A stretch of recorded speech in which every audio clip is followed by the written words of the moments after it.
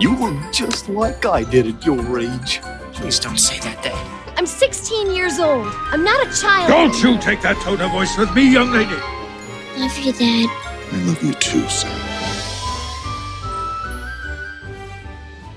You're listening to Honey, We Made a Disney Podcast.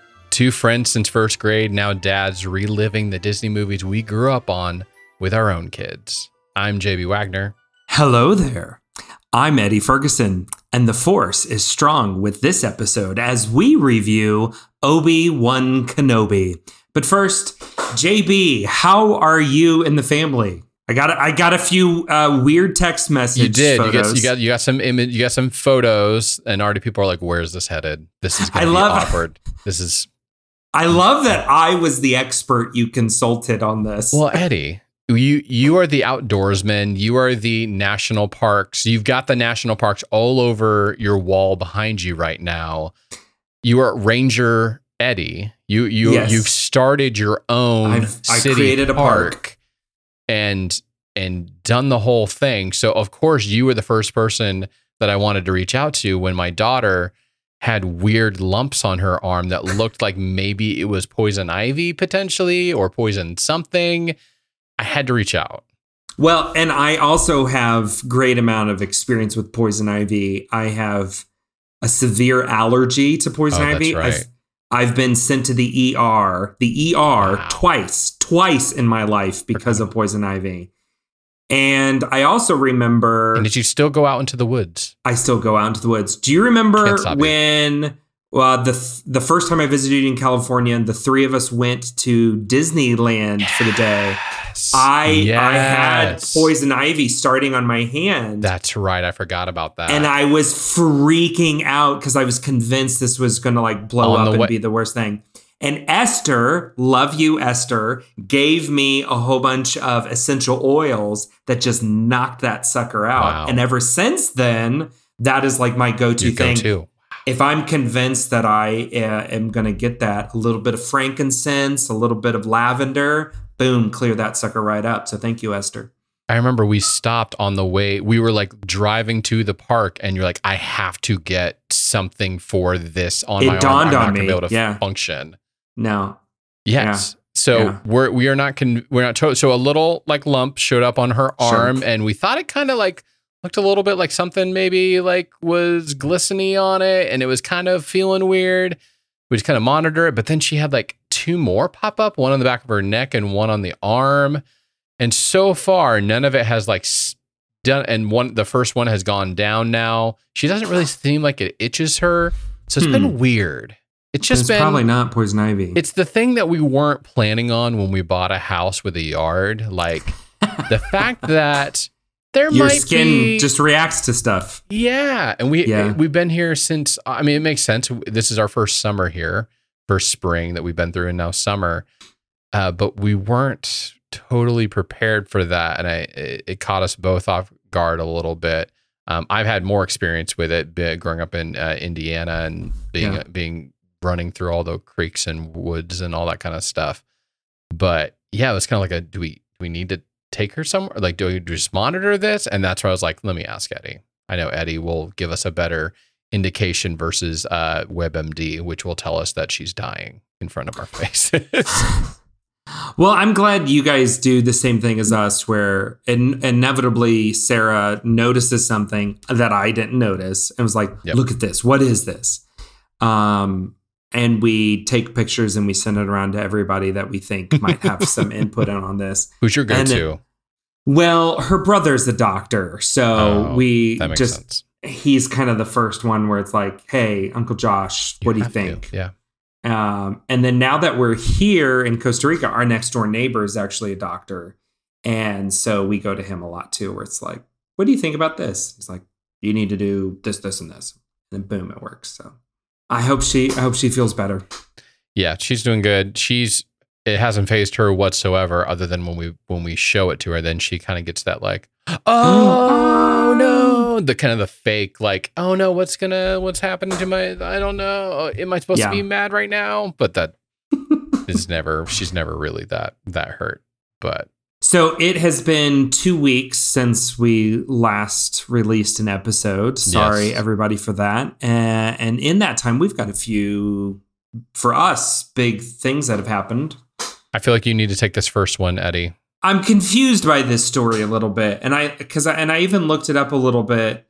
And so the story that is going around is that John Williams, the epic composer, is seemingly retiring after Indiana Jones 5, because it's not like 100% that that's what he said. So what he said to the Associated Press was, at the moment, I'm working on Indiana Jones 5, which Harrison Ford, who's quite a bit younger than I am, I think has announced will be his last film, is what Williams told the Associated Press.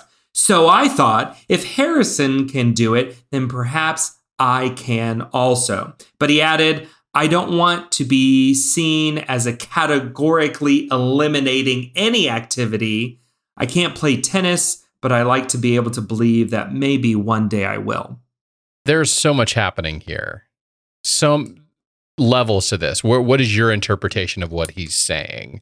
My interpretation is, to be a film composer and to be cranking out the scores like he is, that's quite a lot of work. That's a lot of pressure as well. And Williams has always has tried to have a foot in both the film world and the kind of performance arts world. He is notoriously the summer pops conductor for the Boston Symphony. And so my guess is that he is wanting to back away from the rigors of film scoring, and he will probably still write some special pieces and stuff like that here and there, and be a part of the various symphonies around or orchestras around the country that he's had a part with. Chicago's been another one that he's been involved with that I'm aware of. The thing that strikes me is there something happen? So the right now. Like, why right now to make that decision? I was actually surprised that he still is kind of doing stuff. He's 90. He's 90 years old. It's actually pretty impressive that he is still somewhat going right now. I don't have any understanding of what all of the levels of what counts as what when you're talking about composer, scorer. I see he was a part of the Obi-Wan Kenobi series where he was called an orchestrator here, but I don't think that's the same thing as composer. But he's part of, I don't know if he's just, it looks like Jurassic World, he's just credited as themes on it. Star Wars Duel of the Fates, that says music original theme. So that must be like they're giving him just credit, even though he didn't make anything new for this. But he's still doing like music consultant for West Side Story. Like we said, the Obi-Wan Kenobi series, I don't know what orchestrator was doing, if he was just like a part of helping the composer. Orchestrator would have been, he would have re-orchestrated several different pieces. Some of his songs. Yeah. So if the theme originally was predominantly played by, say, the violins, he might re-orchestrate it so that the cellos have a more prominent part, even though it's the exact same theme. He's just reorchestrating who in the orchestra is playing what. This is funny. Nerdy. This is funny. He was evidently there was a Kenobi, a Star Wars story short. He's credited for from 2019. Music inspired by. What was that? Do you remember there being a short for this, or is this just when they were trying to do? I wonder if that's what it is. If they were trying to get it up and going. Yeah. Because a Star Wars story, that was Rogue One, a Star Wars story. Okay, gotcha. Solo, a Star Wars story. I think he's doing the classic. I think what his words are is the classic Los Angeles industry non-committal. Yeah, let me back off just a little bit. I want to retire, but if you're gonna pay me, I might be swooned back in. I might come back in if the offer is good enough. Like, you don't want to go hard. I'm retiring, giving up my wand, or what was it called? The thing that is baton or whatever. Wand. The wand, the baton. He did compose the theme for Harry Potter, though, so you're not too far off with that.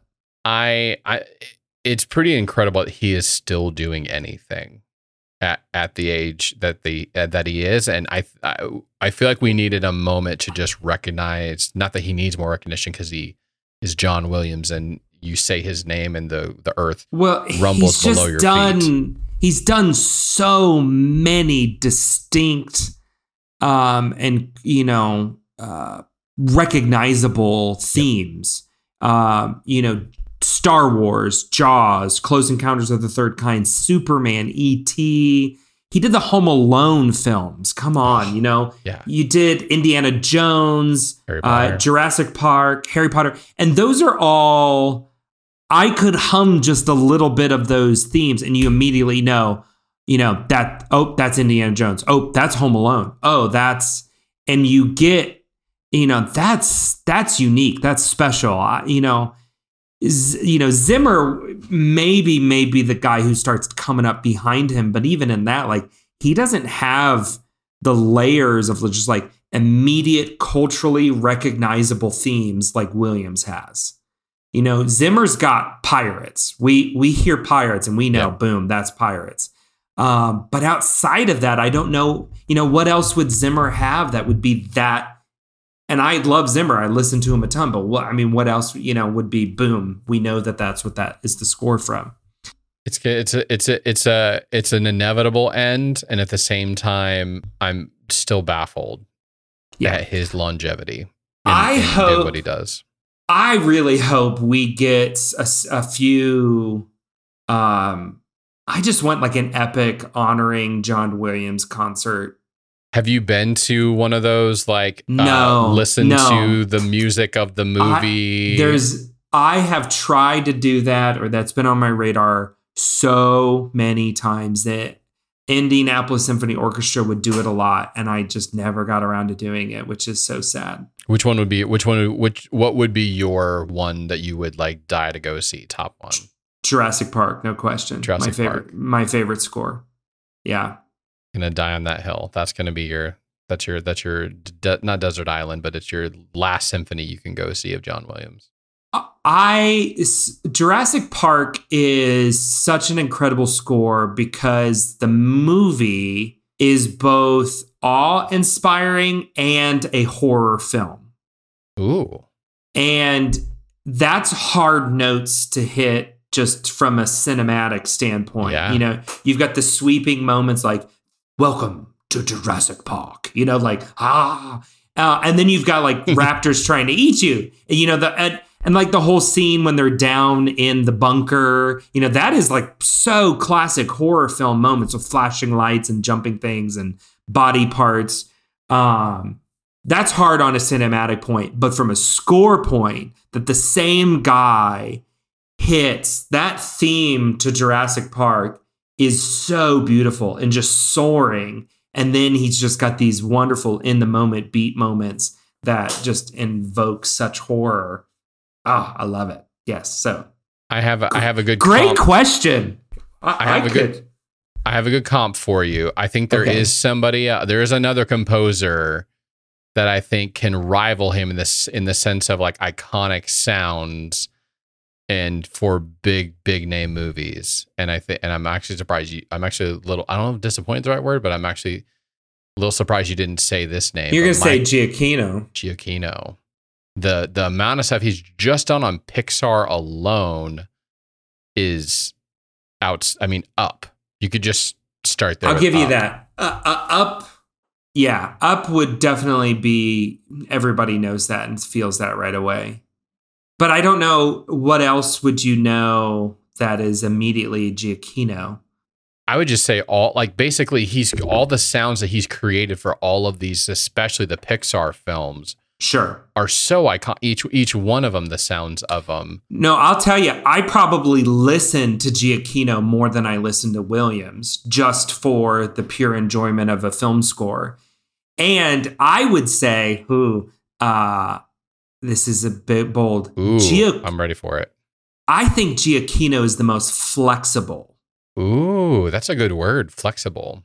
Because you go from Up, which is very turn of the century type of sound, to I mean, what he did with the Incredibles, with just the big band swing sound, to what he did with Ratatouille, which is this extemporaneous jazz sound, which is very unique and different. And then you jump all the way over to what he did with like Star Trek, which is space agey, but still, you know, I mean, there's just one after another. And he did my Lost and Alias are fantastic scores, and that's just TV. He did my favorite. Which one? Tomorrowland. He did. I listen to the Tomorrowland theme all the time. It is on one of our playlists. I listen to it all the time. It is a fantastic piece of music. He also redid Space Mountain in Disneyland. Have you listened to that score? No. They had him redo it probably about the same time Tomorrowland came out. And it is a fantastic piece of music. You need to listen to it. Yeah. It's fun. It's just fun. Like if you need just a fun piece of music. If I had to bet on someone who was the successor, I mean, Zimmer obviously, but like Kino, I feel like this is going to be a good battle. Let's see who wins supremacy, because he's been Jordan. He's had his own world. There's been nobody that's come close to touching him. LeBron and Kobe are kind of going neck and neck now. They're fighting for supremacy now. But yeah, I would need a double check, see who's got Oscars where that's coming in, because I think Williams is like somewhere around like 10 Oscars. It's insane. It's really insane. But John Williams, we just wanted to spend 15 minutes talking about it. You're not dead, but we're kind of treating you like you've died in this moment. But we couldn't go on without that. Another trailer drop. It feels like this is every week we get a new trailer for some Disney content that's coming out soon. But this one, my wife was so excited, losing her mind. She's been waiting for this. Hocus Pocus 2 trailer just dropped. Was it today? Is that? Yeah. I mean, you texted us because you knew we'd want to know right away. Was I the first? You were the first. So I saw it on Twitter, and it had like a tag, like a timestamp that it was only a minute old, and I didn't even watch it. I just sent it to you immediately because I'm like, you live on Twitter. You must live on Twitter, because this is not the first time this has happened, even this month. Because you've been sending me other things that were like seconds old before I could even Google got it. You were sending it to me. My screen time tells me I'm not on Twitter that much. Okay? But when you are, I'm not always on Twitter. But when I am. It is one of those things, though, that like I do check it just frequently for short periods of time, just because it's a great way to grab news. But Hocus Pocus, okay. So let's just start with the teaser poster, right? Did you take a good look? This is a fantastic teaser poster. Great poster. I love a good teaser poster. Folks, listen to us when we say this. We love a good teaser poster.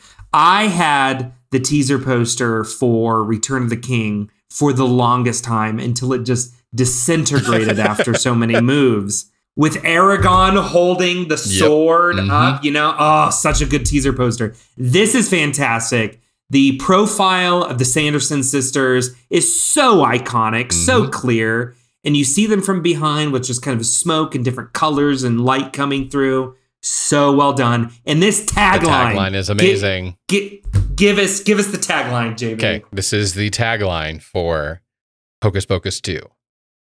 We're back, witches. Yes! I love it. Thank you for being so fun and playful, Disney. You know what we want. That was one of the first things when I got home today. Just asked my, like, hey, how are you doing? Like, what did you think of the Hocus Pocus 2 trailer? And she was like, oh, it was amazing. It was everything I wanted. I'm so excited. We're going to need to dress up. Like, and then it was just like, okay, what are we going to do? What are we going to do for Halloween? Well, can it fit into our Halloween costumes? And there we go. And it's great because it's going to come out September 30th. So we're going to have all of October to watch and rewatch this and to watch the original one. They really did it well. If they would have come out like October 25th or something like that, you can't fully enjoy it. You need the entire month to really enjoy the festivities that is Halloween. So I think it's awesome. And her other comment was, wow, they've held up really well over the past 20 years. So. And it's either a lot of makeup or they really have. Yeah. But yeah, they, you couldn't tell a difference. No, I mean, to me in a first watch. Yeah, it was good. And they didn't give you everything. They got you the premise of the story. These two young girls that turning 16, and that's when witches like gain their powers, and then they light the black candle gets lit, and then you just see them for a moment, and you see them in a one-liner in the and that's all we needed. Now I'm ready. I'm already bought in. Take my money, even though I've already paid for it because it's going straight to Disney Plus. Are you sad that this isn't going to theaters? I've just now thought about that. No, and I don't think they would have ever done this for the theaters. Yeah, and I think this is we've mentioned this a few times. This is what I'm loving about Disney Plus is now they have an avenue to make the movies that we've loved from the 90s that wouldn't have an audience today. Yep. You know. It's not going to make $100 million at the box office. Yeah, Honey, I Shrunk the Kids would not would not be made today Mighty if it wasn't Ducks for would. Disney Plus. Mighty Ducks would not get made. Exactly. And maybe that show shouldn't have happened, but you know what? It's okay. But yeah, all of these things, I'm totally happy. I'm wondering, maybe, you know how they have the group watch feature on Disney Plus? Yeah. Have you actually used that feature? Have you used the? We have not yet. Or do you like Zoom while you do it, or do you like text each other while you're doing it? How do you like actually have the same? I don't know what I'm trying to use. I'm trying to use my hands right now. Like you gotta like, how do we know that we're actually group watching this? Yeah. Well, it's not even just like how do you know? It's like how do you actually engage with each other? Like that's supposed to be the fun. Have you seen the new stuff with Apple? Like the new FaceTime watch, and I haven't been able to quite make the thing do what I want to do, but it's probably because I've got an iPhone 8 Plus. It's probably just too old. Maybe it's time to but the new update, what are we on, 12 that's coming out this fall? That 14, 15, 16, something 15, like 16, something up there. That is going to have integration with things like Disney Plus. There we go. So you're going to be able to integrate your FaceTime call and your group watch on Disney Plus and be able to watch it all. So maybe one of those viewings in the month of October, we can have like a big together Ferguson Wagner watch party. Since we can't go to Disney World all together yet. We'll settle for that. We'll settle for this. But I was very excited for this. I did, after I sent it to you, actually sit and watch the trailer and was quite happy. So are we. We're happy about it. One more big thing. So I know this isn't Disney related, but Jurassic World. We gotta do like hands up, like we know. We know. We get it. This is not, but you know what? We also run this thing. So we can do what we want. So we can do whatever we want to. So I wanted to have this conversation with Eddie about Jurassic World Dominion because this was my Father's Day gift. Sarah let me go to the movies and last minute Father's Day thing. That's also maybe why we had to push the podcast back a week. Sorry. But it worked out well because I texted you, Eddie, what did you think of it? Because I was very, very motivated to know what you thought of it after seeing it myself. And having a strong opinion about it, I wanted to find out how you thought about it. And you said you loved it. And your exact words, not looking at my phone right now, were, this might have been the best of the World series. Like, so branch off Jurassic Park series, Jurassic World series. This might have been the best one. And I want you to take a moment to describe why, build the case for it. So you and I have talked about this a lot where, you know, it is so good to go into a movie not knowing much or not hearing other people's opinions because it does impact you. And so I had heard a little bit of rumblings of like, oh, this movie's awful.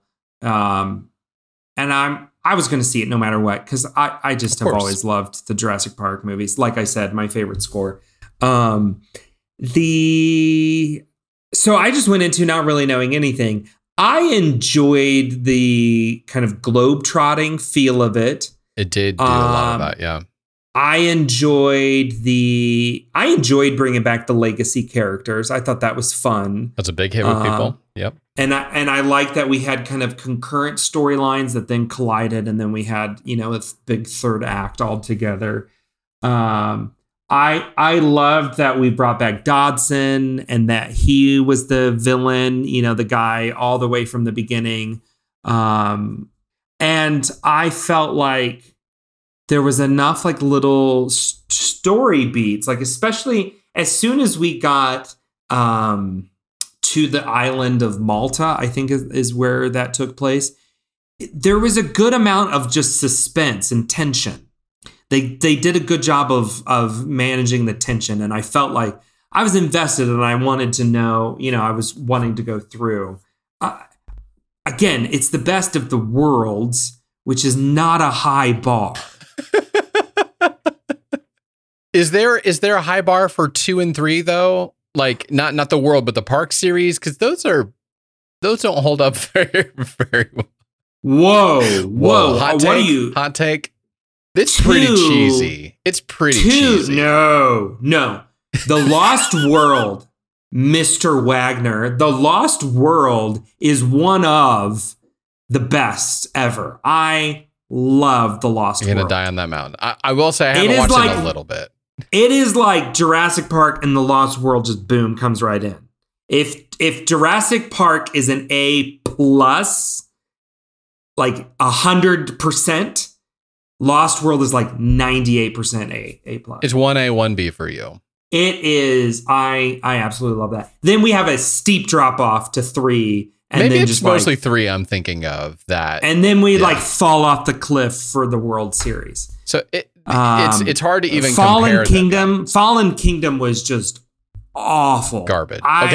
It was garbage. This and again, now that I've gone, of course now I loved it, so I went and I binged stuff on YouTube. I listened to the movie podcast that I like and their review of it, and they just tore it to shreds. And I'm learning that most people did. So yeah, what's funny about Fallen Kingdom is it was utterly forgettable. I forgot everything that happened to that movie, other than there was some like weird the final whatever version of that final monster dinosaur that they created. I remembered that, and it was kind of in like a house museum, something or another. There's a critical piece that I missed that happened in that film that they just assume you remember, which is the clone girl that I had just completely forgot about, and I was just like, there should have been a bigger up. So Eddie, I just want to blow your mind for a second. Yeah. The reason I texted you is because when I went and saw this film, I left because I could not stand it. Now I want you to hold up. I want you to hold up because I know immediately in your head you're thinking, then how can we have a conversation if you've only seen the first 30 minutes of this film? So bear with me. Hold on. Wait. I need to just know this really quick. At what moment did you walk out? I walked out right after Grant is in the dig site and he's spinning around like a crazy man saying, the reason we do paleontology is because it's science and science is truth. And he's spinning around and the teenagers are just sitting there on their phones doing whatever, not paying attention to him. And it's not supposed to be a funny moment. It's not like it was like a wah, wah kind of funny moment. They just go on and I'm like, what? And then he and Ellie Sattler are talking and he's like, so how's Frank? And she's like, oh, we're not together anymore. She goes, oh, I was like, I'm out. The dinosaurs were fine. The dinosaurs were great. Like, great. Every word that came out of people's mouths in this film felt like I'm only here because I'm getting paid. For sure. The dinosaurs were great. Yeah. Awesome. Well, I won't say most of them. The Plunko style Triceratops that they rescue was so fake. But like it was animatronic. It wasn't, but like we've seen great animatronic, like even I don't understand that. The yeah, spitting ones that come up again in this were great. But the baby Triceratops was so bad. So I was just like, I'm not invested in anybody. I didn't even make it to Jeff Goldblum. But this is have you seen this? So this is what happened. So I text you and I'm like, I have to find out. Eddie had to have hated this film too. And then when you said might have been the best Jurassic World movie, I then decided in that moment to be able to have this conversation, I have to go see it. So I went on a Tuesday night the first time, which is $5 Tuesday night at AMC or $6. Yeah. And I already had set the bar low. I was like, if this thing sucks, because I had a team member go off on it. I was like, if this thing sucks, I was already priming myself to leave. So then when you said that, I was like, I have to go see it, but I'll go see it on a Tuesday night. So I still spent less on 2 screenings on a Friday night, on a Tuesday night, than I did if I would have gone on a Friday night at like prime time. I already spent less. So it was like, it's fine, whatever. 2 reasons to go sit in a dark theater or whatever. And so I think that already leaving once, like already coming back in and go, okay, I have a better understanding of what the film is and what's going on. And for me, the dinosaurs were great. The raptors, as they're chasing them in the city, all great. These people did not want to be on screen. No, none of the original cast want. Bryce Dallas Howard is the only one who actually looked like she was trying. But the problem is she wasn't good trying. No, she wasn't. Her parenting stuff, they should not be in charge of kids. Like they were. It's not that they were bad. Chris Pratt. What was that? I don't understand. The whole around the campfire, and he tries to play the I'm the tough dad. The whole first act is awful. The whole first act is unbearable. Oh yeah. I started laughing. That's why I left. I started laughing at prehistoric locust. Seriously, folks? Prehistoric locust? And then that was not a good choice. No, come on. But then it was a Monsanto play. I know. But then you also had that opening. So I don't know if you saw, but like 6 months ago, they released like this prologue that is epic and amazing, and the T-Rex at the drive-in theater and all that. So good. I was looking for that. That's not in the movie. It's nowhere. And instead, it's a Now This YouTube video that is like, let's explain everything for all of you who, forgot everything about the first 2 movies. Yep. And it was just so forced and so cheesy. Then you had that weird sequence where they go and they rescue the baby Triceratops. So inconsequential. It's inconsequential. I don't need any of that. You're introducing this character, these characters that I need later on. I didn't really need that. That could have been one line of exposition like, hey, we worked at Jurassic World together. Okay, boom, move in. Cut that and give me the really cool prologue. I would have been dedicated to the story sooner. What drew me is the third act. I liked the third act. It was better. Once we got to that preserve, and you had and again, yes, horrible acting all throughout. Like even the Dodson guy was what? I'm going to hold off. We need to dedicate some time to him. But yes, keep going. The performance was confusing and just didn't make sense. Never mind. Let's talk about it. He was horrible. He was not believable. He was supposed to be Tim Cook light. Yes. And they're in an Apple space station like building. It was the only reason he got this job was because he looked like him. And they're just looks like Tim Cook. We'll kind of stick it to Monsanto over here and all the bugs. And we're going to stick it to Apple over here and all the tech giant. He was not a believable bad guy. He was not intimidating. He was oafish. No, and this is so bad. This is what I didn't like about Jurassic World. Kevin Trevorrow is just trying to use this to make a point. He's an indie filmmaker, and they gave him a ton of money to make an indie film. And when it's on a low scale, you're kind of like, okay, I understand. I give it to you. But on this, it just becomes absurd. It's putting a magnifying glass to stick figures and putting it up on a screen. Like, okay, it was cute when it was just like, oh, my kid just drew this little stick figure, but now we blow it up. Wow. But I enjoyed it. There are times where I didn't know anything about this movie, and I just had some popcorn, drank a soda, and watched some dinosaurs eat some people. And watched some dinosaurs eat some people. And that third act, that's where I was like, okay, here we go. This is fun. We're in the, because there was less talking moment. There. It was just there was less talking. Exactly. There's the scene, the dinosaurs in the caves. Like, that was scary. That was good. I'm like, there we go. Like, I actually jumped at one moment. I'm like, wow, I haven't jumped at any of these movies since The Lost World. I don't know what they're called, but the spitting dinosaurs that came in at the end, like to finish them off. Spielberg's inventions. Yeah. Yeah. Those were super cool seeing them again. Did you enjoy the Easter egg with or not the Easter egg, but like the callback with the can of shaving cream that he kind of like loses, but it was kind of, is there anything in there? The real question I have is Dr. Wu. Was it good that he got redemption in the end, or was it like he should have been eaten all along? How did he not get eaten throughout this entire thing? He's been like the single thread throughout this entire thing of just bad decisions over and over again. And in this, he's just kind of like sad Dr. Wu. Yeah, it was unbelievable because you never got to see what made him change. So it's just all of a sudden he's sad Dr. Wu and he's had a change of conscience. Why? And they tried to give some reason where like it was because of the prehistoric locust. And I can't even believe like that's the major plot mover of this whole movie is giant locusts. Really?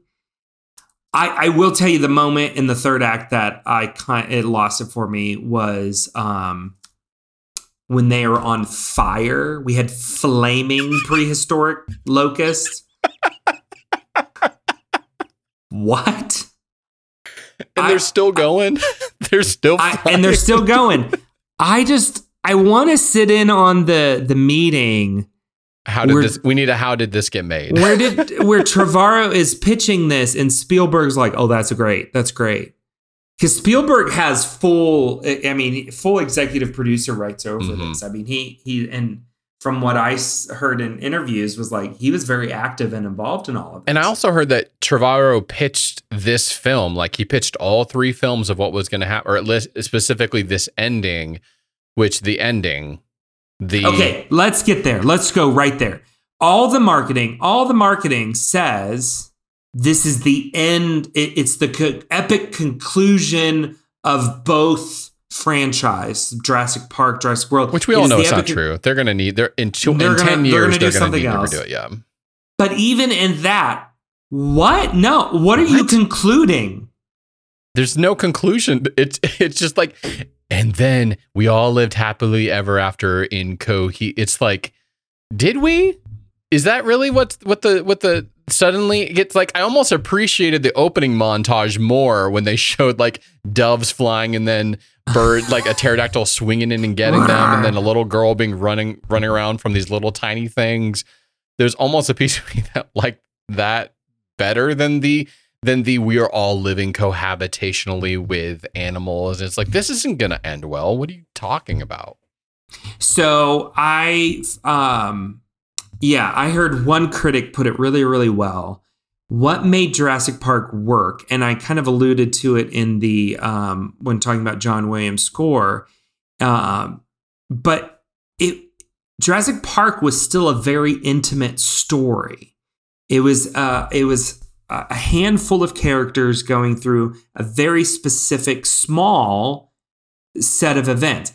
It was extraordinary, and because of the scope of the storytelling, it felt bigger than it really was. But the world was not about to come to end, right? Especially in the World Series and the last two. you just, this is the end of the world. This is the end of the world. And it's kind of what I think Marvel was starting to realize. You can't have the end of the world in every movie. Every single one. Yep. Mm-hmm. And even those movies are, you know me, love a good end of the world movie, but those are a very specific subgenre. And you can't do good character development or good story development in those movies. It's the big idea. Everything's just serving the bigger idea. The moon is going to crash into the world. Yeah. I still haven't gotten to see that. Don't do that. So I think that's what we're feeling on this is you've just got too big of a scope and you've got people. This is, they're contractually obligated, at least Bryce Dallas Howard and Chris Pratt. Chris Pratt, you can see, did not want to be there at all. Nope. He's like, Marvel is paying me way more money than this. Why am I here doing this? What do you think about Jeff Goldblum, his performance in this? He was also in that camp of probably, he almost became his there's a newer version of Jeff Goldblum that's been in all of these apartments.com commercials, and he's lived up to his new cult like following now. And so he had that persona most of this film. I went back and rewatched the opening to Jurassic Park, and that was when it dawned on me of like, this is not Ian Malcolm. This is Jeff Goldblum in this movie. The scene though that annoyed me so much was him trying to type in the passcode and they're trying to be funny about it while the dinosaur's trying to get him. He's like, "Oh, is it this one? Is it this one?" And he wasn't even selling it. And this wouldn't have been what he would have done from the original guy in this. It was, so I felt I just didn't like it. I didn't care for. It's because if it was just randomly, hey, Jeff Goldblum's going to be in this random film, maybe that would have worked, but not because his character already existed in this world and it wasn't the same guy. Well, his cameo in Fallen Kingdom made a lot more sense than this. Oh, see, that's the thing. I don't even remember him having a cameo in Fallen Kingdom. What was it?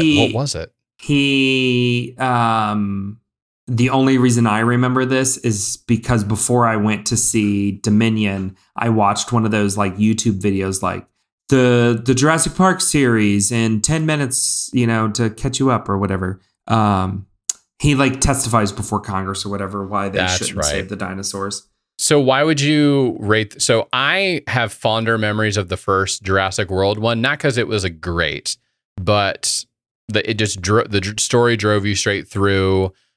Pratt was better in that film. Bryce Dallas Howard was better in that film. I loved the side characters in that film even more because I'm big love. What's his name from? I forget the that New Girl. New Girl. Love that, even though my wife hates that show.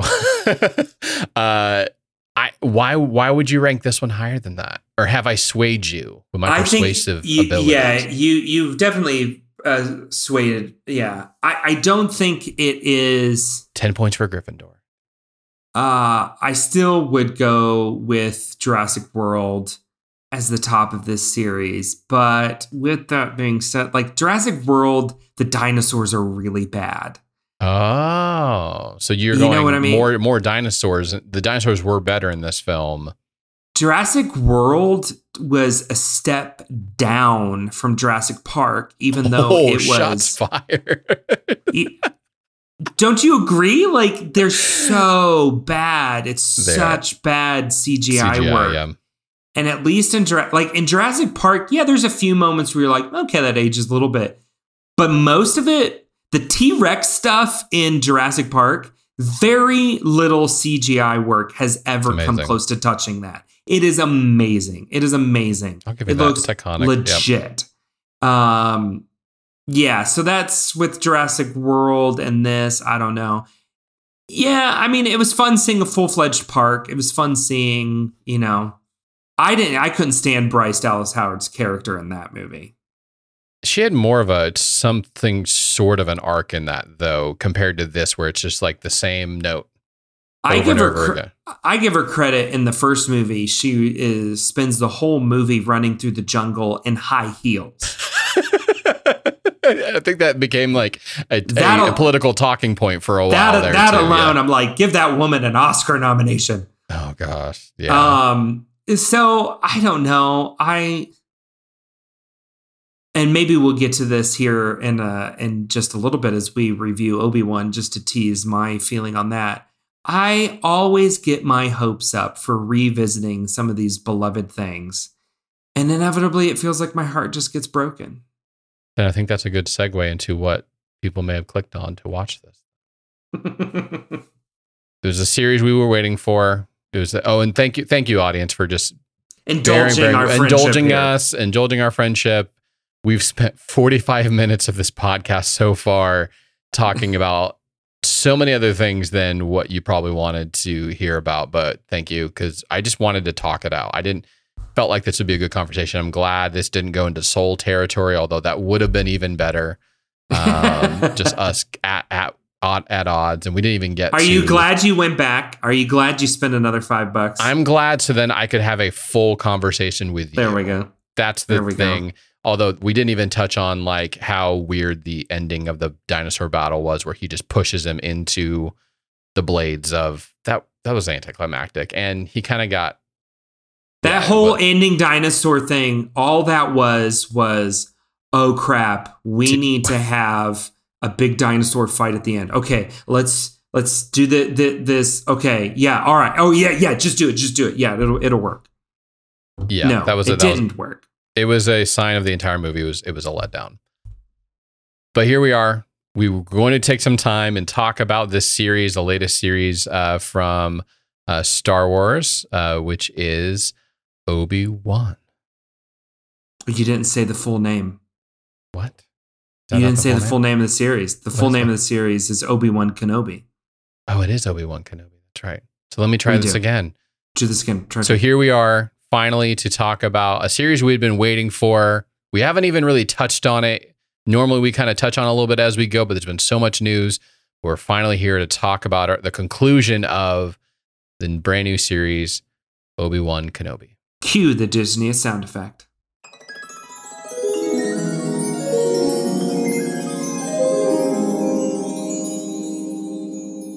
Okay, Eddie, here we are. Obi-Wan Kenobi.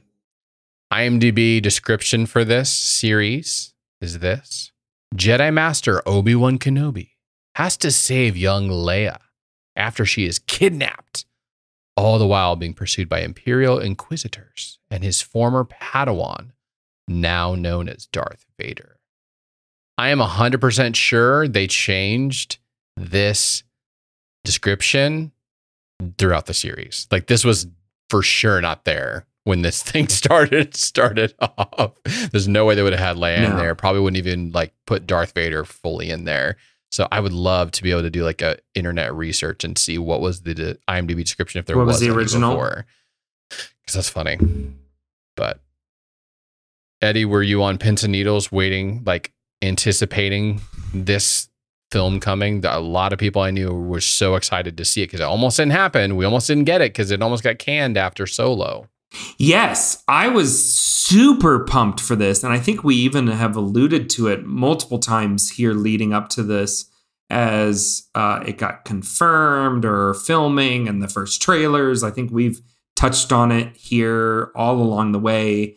I always have liked the Obi-Wan character, even in the original series, that I can remember just connecting and resonating just kind of with that, the old man, wise counselor type of role. And then love Ewan McGregor. And I think there's like just a resounding agreement of he was probably the best part of all of the prequels. Yes.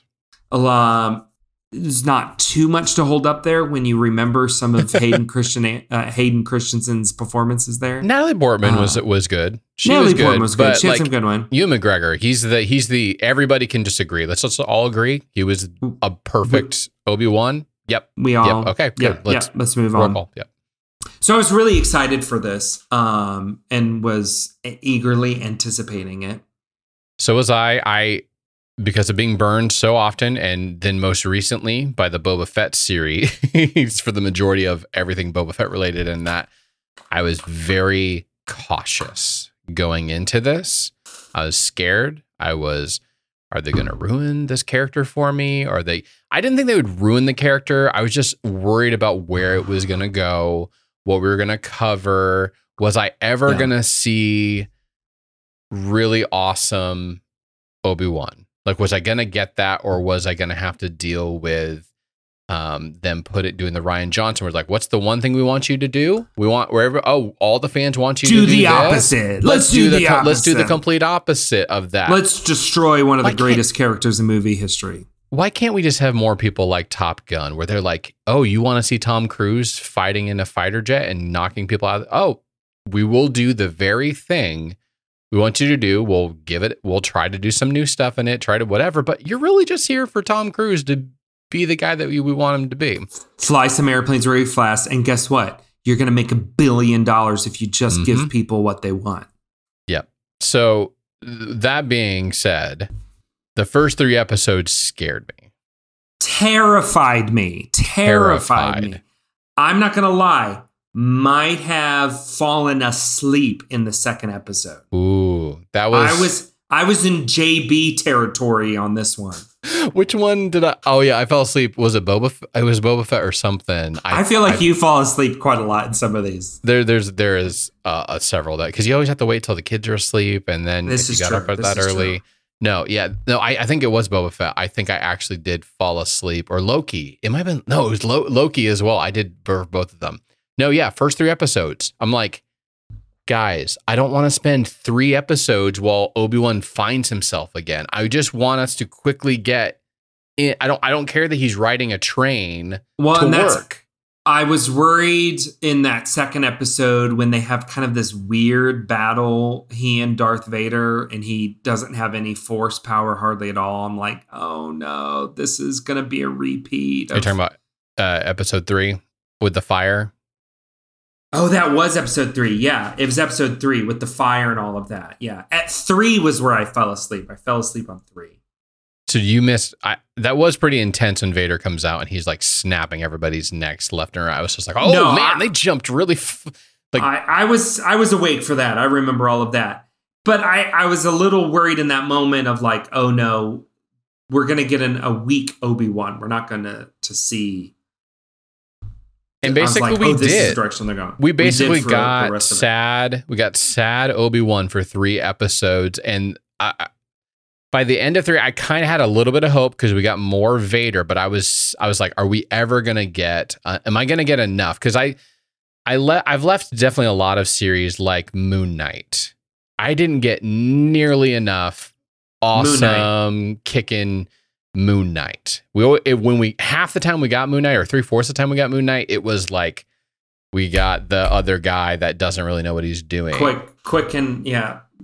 But so for me, this definitely turned around at the 4th episode. Mm-hmm. I liked the 4th episode quite a lot, where you're in the Fortress Inquisitorius, the headquarters there. That was cool. That was a cool episode. I really, really liked that.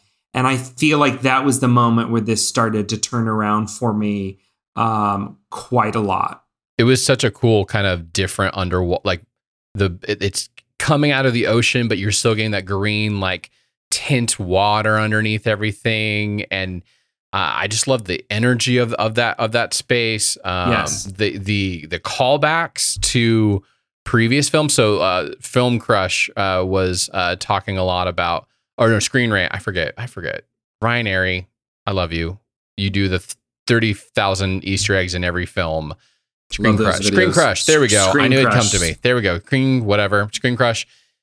He talked about how each one of these films mirrors the original. All the 6 films, including the prequels and the originals, and how there's like competing. So like even when he's kind of like misdirection using the Force, it mirrors what Obi-Wan does in episode 4. Those are like mirror images of each other. Some of the things that come up were episode 5, and the people are stuck in the bunker, just like they were stuck in the bunker in Hoth. There's a lot of callbacks between several of these films. The fact that they're going to saving Leia again, which we should talk more about, like her, but yes, episode 4, when he like holds the water back and he's had the fight inside that tunnel, I'm like, okay, I finally have hope that we're going to see awesome Obi-Wan. Yeah, and you've definitely get this nice turnaround in 5 and then definitely in 6 where we just see, here we go. Here's the Obi-Wan that we've wanted to see. I don't know if you saw story by Andrew Stanton had a heavy role in 5 and 6 in the story, which was interesting. He keeps popping up in different things like Stranger Things and this. I got to bring this up here. I think the biggest thing that I am disappointed in all of this, again, I'm going to kind of come back to some of the things that we said with Moon Knight. The series is called Obi-Wan Kenobi. I wanted more Obi-Wan. I just wanted more Obi-Wan. And nothing against the actress, but I thought Reva was just a really weird part. It wasn't a well-written character. It was just so one-dimensional. And I didn't want it. Yep. I just never found myself caring. And I know like they really tried to make it like, oh, you know, you're feeling what she's feeling and emotional flashbacks and everything. And I'm like, nope. I'm not. I came for Obi-Wan Kenobi, and you're spending a good 25% on this new character none of us have really ever heard of and trying to make us care about her in 6 episodes. Can it? Give me 5 minutes. Give me 5 minutes of Obi-Wan in the desert training with his lightsaber or something like that. Like, that's what I wanted. I don't want this. Did you feel this? It just felt so forced. It felt so forced. It felt forced. I 100% agree with you. Episode 1, I was like, she is not a good bad guy. She's supposed to be the bad guy in this film, and she's not. And so then when we're in episode 5 and we get the turn, we'd always kind of like figured, I think she's from that opening sequence, like she's probably one of them. So the turn of it, oh, this is all a long con to get Darth Vader. I was like, it actually clicked in my head. It was like, this actually, it doesn't work, but it makes more sense because she's never been a good bad guy because she was never a bad guy. Right. She was always trying to just get vengeance and justice on Vader, but she could never fully embrace being a bad guy. It made more sense. It didn't necessarily help me feel like great about her. And in the final episode, I'm like, what are you even doing? Why are you going after Luke? There was no like explanation of like what the desire was. It's like, how is this going to help you get Vader? Or is it you're just coming for Luke because it's Obi-Wan's in charge and he's the reason that you're in here? And why was she going after Luke in that last episode? Other than she was just deranged. The whole sequence didn't make any sense. It was not even tense. Like, it didn't make sense. You know what I mean? Like, I think they were trying to build tension and just kind of build up the ending even bigger. But it was so weird and bizarre that it lost it for me. It dissipated some of the tension that was built. It definitely didn't make much sense at all. I didn't know why she was there. I didn't know what was driving her. Is like, well, if I can't kill Vader, at least I'll kill Obi-Wan, the one thing he's about, because there's no way she can know that this is Vader's child. So, and we still like. Well, she reads. Well, she knows that it's Vader's child because she reads the hologram message. But they didn't like say this is his children. His child. Yeah. They just said that the boy. The boy with Owen, like with the boy with Owen that you're supposed to be like taking care of. So it was forced. It wasn't. I wanted more Obi-Wan and I wanted more Vader. I was pleasantly surprised. Like, I liked the training sequence that they added with Ewan and Hayden, flashing back. Could have made Hayden a little bit younger, but whatever. A little bit. But it worked, especially for a Disney Plus series.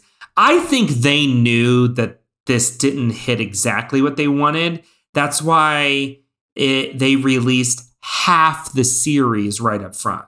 Because you had the first 2 episodes dropped on a Friday, and then the third episodes dropped on a Wednesday, and then we had the next. It was 3. A short time, but yeah.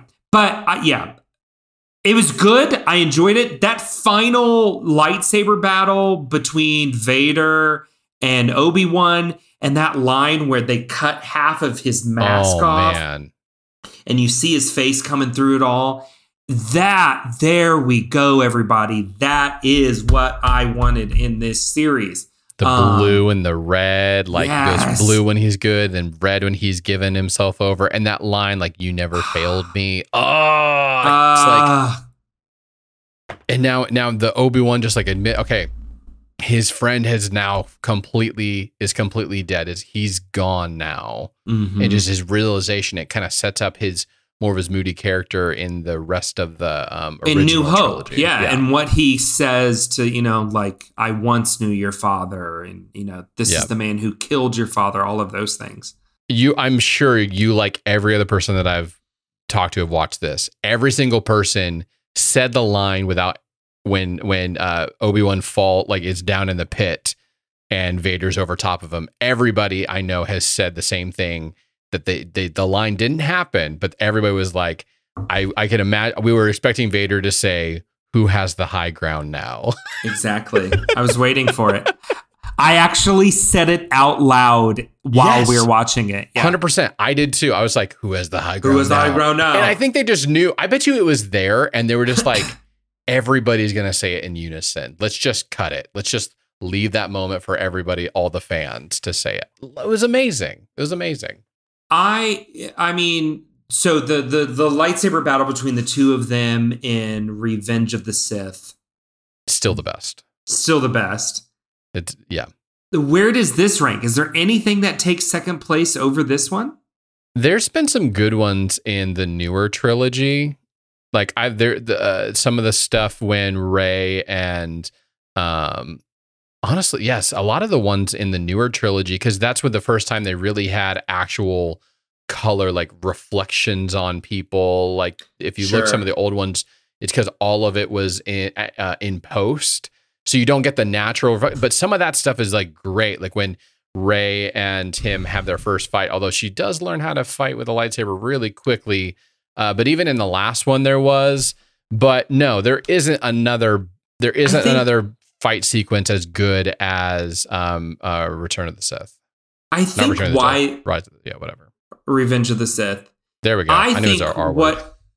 What is so good about their two battles, the Revenge of the Sith and now this one in Obi-Wan Kenobi, is that it is not just a battle of lightsaber and skill, which it is, and it's amazing, but it's also a battle of character. Yep. You see two very complex, well played out characters, and there's this tension of the characters as well. And the lightsabers just happen to be the mechanism of which character. Maybe I'm reluctant to say that this is the Obi-Wan gets second place. Probably for me, the second place one is the one from Return of the Jedi, when Luke and Vader are fighting. And for a very similar reason, right? It's not so much about the skills and the amazing technology of the lightsaber, because they're so much more restricted in that one. But it's the tension of the characters, and you feel this. And that one in particular, I just remember as a kid loving it so much, just because of the drama built through all of that. And I think that's why I liked this one so much, is that they did a really good job of giving us those beats, those breathers, and they would have a character moment. Yep. The rocks. I mean, the rocks. That was incredible. Obi-Wan pretty much loses, and he has to find his strength again in the midst of all of that. And then he has this epic comeback where you're like, there we go. There's the Obi-Wan that we've been waiting for. Yeah, and that final moment in that battle with Hayden Christensen, that was so good. That was so epic. So well done. Pivoting a little bit, we need to talk about Leia. Did not see Leia coming in this because they had all, like, we had seen a little bit of Luke, like him looking through the binoculars at Luke. Was not expecting a turn where we're actually getting little Leia. And were you excited about that? Were you like pleased with it? So my initial reaction was like, oh, cool. Like, I like this. Mm-hmm. This is fun. Yep. There was a few moments where the little girl just kind of annoyed me a bit. Yes. And then she kind of warmed up to me because I'm like, okay, well, this is Leia. She is kind of that feisty princess. So this makes sense where this is coming from. It's just not an annoying little kid. So I had that little bit of journey. But by the end, when she comes out, like her final moment with Obi-Wan there when he lands, that was so cute and adorable. And just like, okay, this was a great direction to take this, to give him this adventure with Leia. The worst part of I loved her by the end of it. I was like, yes, I want all the good things for you in this world. Yes. The worst part of it though was the first episode, when for 2 episodes nobody can catch this little girl who's not even that athletic. It's not like she's like some little like really spry and jump over here. She's like just running like a normal speed and stuff and not going very quickly. And everybody acts like they've never had to ever stoop down and catch a little girl before or a little kid before. And they're like, oh, I don't know what I'm going to do. Oh, no, you're running all around. Is this because you and I are pretty well skilled at it now? We are really skilled at it. But it looks awkward. Like they're not even trying, because it's almost like they took, I'm closer here than I thought. There's some Three Stooges moments, where they're like falling over themselves to like catch them. Or I'm like, this is weird. This is odd. Yeah, but even Obi-Wan, same issue on the planet. He can't really figure it out either. I don't know why they had to. I don't know if it was just bad editing or they literally had nothing to go off of. They should have. I don't know what they should have done, but it was bad. Like anytime someone trying to catch this little girl, they just were so inept at it. Yeah. What did you think about the ending, the very final little moment there? Teased throughout. Yes. Well, this movie had so many little endings where I thought it was done, then it wasn't. And then it's like, oh, now we get Leia's ending. And now we get... we're like, did Peter Jackson come and direct this one? That's a great comp. That's a great comp for this. This is the sailing away at the end, and then this goodbye to Bilbo, and then blah, blah, blah. And so then you get the hello there. We're waiting the entire thing for him to say hello there. Hello there. He said hello, but he didn't say hello there. So he says that to Luke. That was great. And then I think I'm done. I'm emotionally done with this film. I think it's going to hard cut to black. And then we get Qui-Gon finally. We had to get it. If we would have ended it without that, I've been like, well, then why didn't we never paid off the Qui-Gon? So that was cool. And it also kind of set up like, where are they going? What's going to be season 2? Cross our fingers. Do you think they'll do a season 2? All signs I've seen is that the cast wants to be a part of this. Ewan McGregor still wants to do this. I think they've ushered it into this can totally head off into him and Qui-Gon can go have their own stuff. We have fully capable Obi-Wan now. So he can actually go spend a whole series being awesome like he was in the Clone Wars series, the animated series. I've got high hopes, and I was glad they paid it off and didn't just like him try to communicate with them the entire series and then all of a sudden, just kidding. I'd be up for that. I'd be up for just give me a full-on Obi-Wan series. Maybe you know what'd be awesome is if they went and fought Darth Maul again.